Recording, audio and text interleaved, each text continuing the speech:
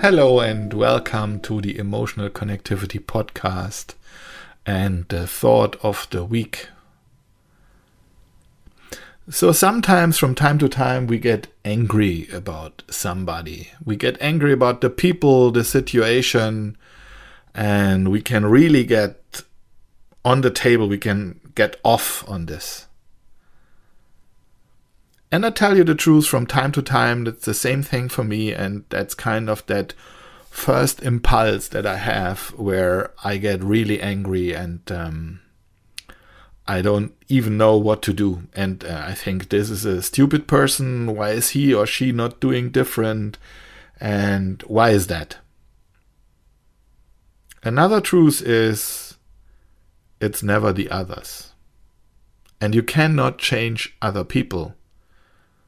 You can just change how you handle them.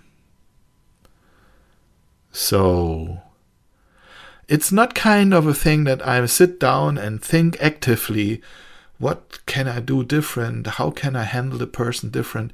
It's more like that thought is in my brain, and after a while there is that moment of, aha, this is what I can do. So the little tip I give you here is observe yourself during this week and observe when do you really get angry about somebody. Observe yourself how you are getting angry and then get that thought started like, what can I do different?